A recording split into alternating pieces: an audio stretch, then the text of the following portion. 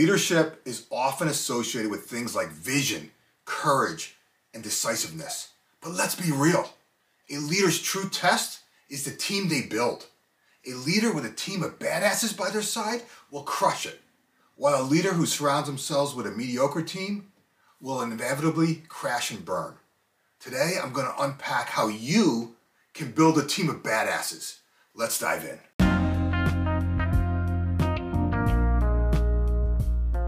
Hi everyone, this is Jim Riviello, and I want to welcome you to the Getting Results podcast.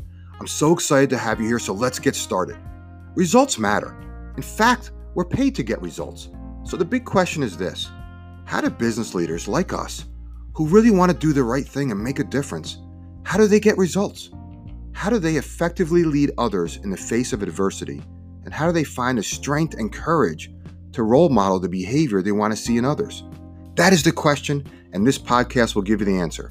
My name is Jim Riviello, and welcome to Getting Results. Okay, my friends, let's get real for a second. Leadership is often touted as this mythical, almost godlike quality that only a select few possess. But here's the thing. A leader's true test of strength is not their vision or their courage. It's the team they build. A leader can have all the vision and the courage in the world, but if they don't have a team of badasses by their side, they're not going to get shit done. So let's call a spade a spade. Leaders are only as good as their team. When building a team of winners, there are a few things that leaders need to do. The first step is to assemble a team of individuals who possess the skills, experience, and values that align with the team's goal and mission. But that's not enough. A leader needs to ensure that each new team member has the same drive and hunger to win as the rest of the team. They should have the same fire in their belly, the same desire to succeed, and the same willingness to do whatever it takes to get the job done. Getting the team in place is only half the equation, right? The other half is actually creating the culture and the environment where that team can excel. This starts with setting a clear direction and defining clear expectations. If I worked for you, I'd want to understand what we were trying to accomplish and what you expect from me. Why? So I can exceed it. Right? It's that simple. See, notice what I just said. I want to know what you expect, your standard of excellence. I'm amazed at how many leaders think they do this, but they don't, or not in a way that their team can consume it. The other thing I want you to notice is my response to why. I want to know your expectations so I can exceed them. See, to me, that is the thinking of someone who you want on your team. Someone who doesn't just want to just simply meet your expectations. They want to exceed them. See, that's one way to know you have a badass on your team. See, once the direction and expectations are clear, you have to give your team the freedom to make decisions and take ownership of their work. Many leaders like to think they're doing this too, but in reality, they're just giving lip service. They're giving their team a little autonomy, but they're still holding the reins tight. Here's the thing. Giving your team the freedom to make decisions and take ownership is like giving them a shot of adrenaline. It'll make them more engaged, more committed, and more willing to go above and beyond, which is what you want in the first place. And why is this so important? Well, first of all, when you give your team the freedom to make decisions, you're allowing them to think for themselves. You're giving them a chance to use their brains and make their own choices. And when they do, they're going to come up with some great ideas. Ideas that you might not have thought of. Ideas that could take your business to the next level. Second, when you give your team the freedom to take ownership, you allow them to take responsibility for their work. You're giving them a chance to feel a sense of pride and accomplishment in what they do. And when they do, they're going to work harder and smarter, and they will be more engaged and more committed to the team's success. But most importantly, when you give your team, and I want you to hear this, when you give your team the freedom to make decisions and take ownership, you're showing them that you trust them. Like, let that sink in. You're showing them that you believe in them and their abilities. And when they feel that trust, they will trust you back. They're going to be more willing to follow you, to take risks, and to do whatever it takes to get the job done.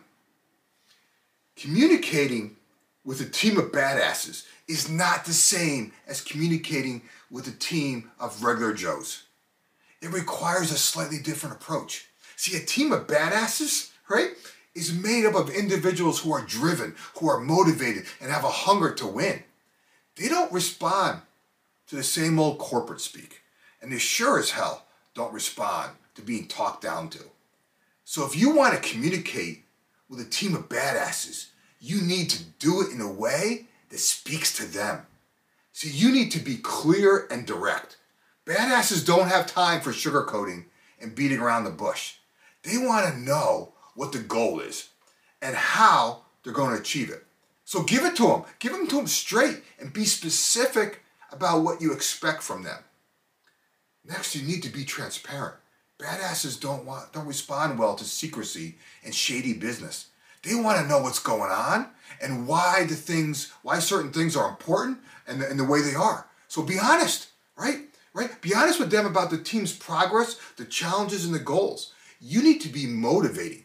Badasses are driven, but they're also human, and they need to be reminded of why they're doing what they're doing.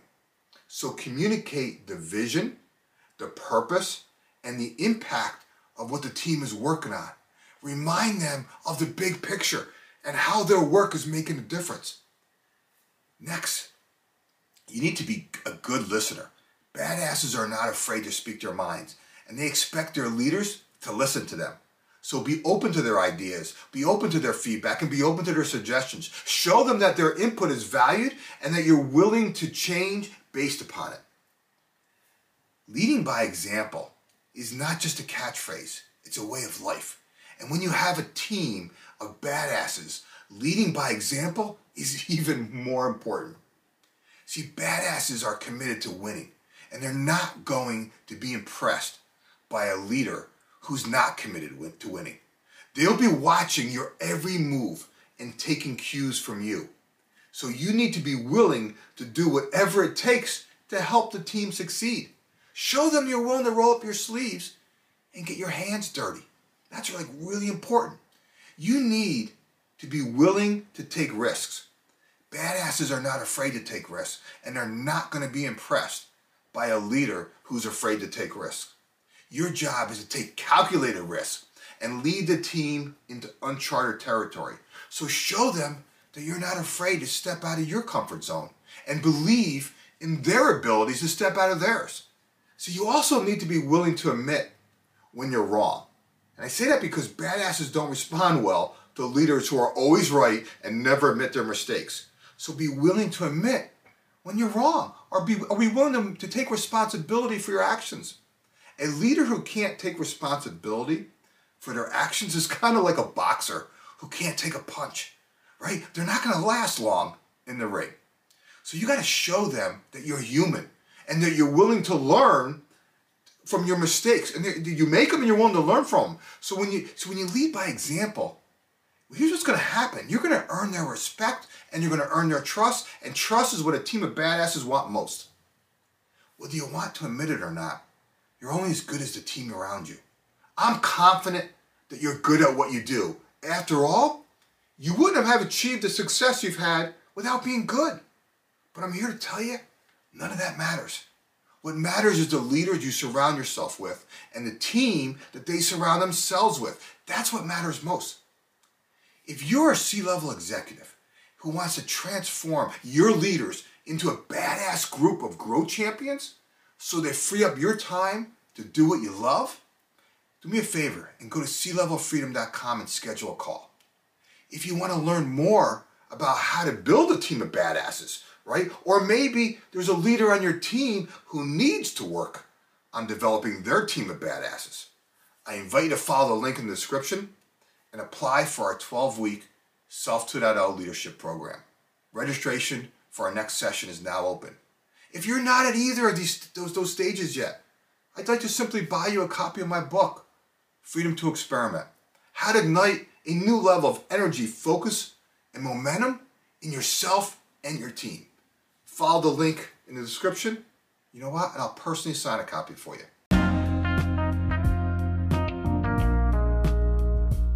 If you want to get out of the weeds, you need to do more than just hire the right people. You need to get the right people to do the right things. The truth is this: you are only as good as the leaders you surround yourself with. You need your leaders to think like leaders, and you need to invest in them before someone else does. Those are just the cold, hard facts. And if you ignore these, I promise it'll cost you. I invite you to visit clevelfreedom.com or follow the link in the description, and I'll show you how to transform your mid-level leaders into growth champions so they free up your time to focus on doing what you love, growing the business. In the meantime, do me a favor and share this with others in whatever way serves you best. Enjoy your week, and I'll talk to you in the next episode.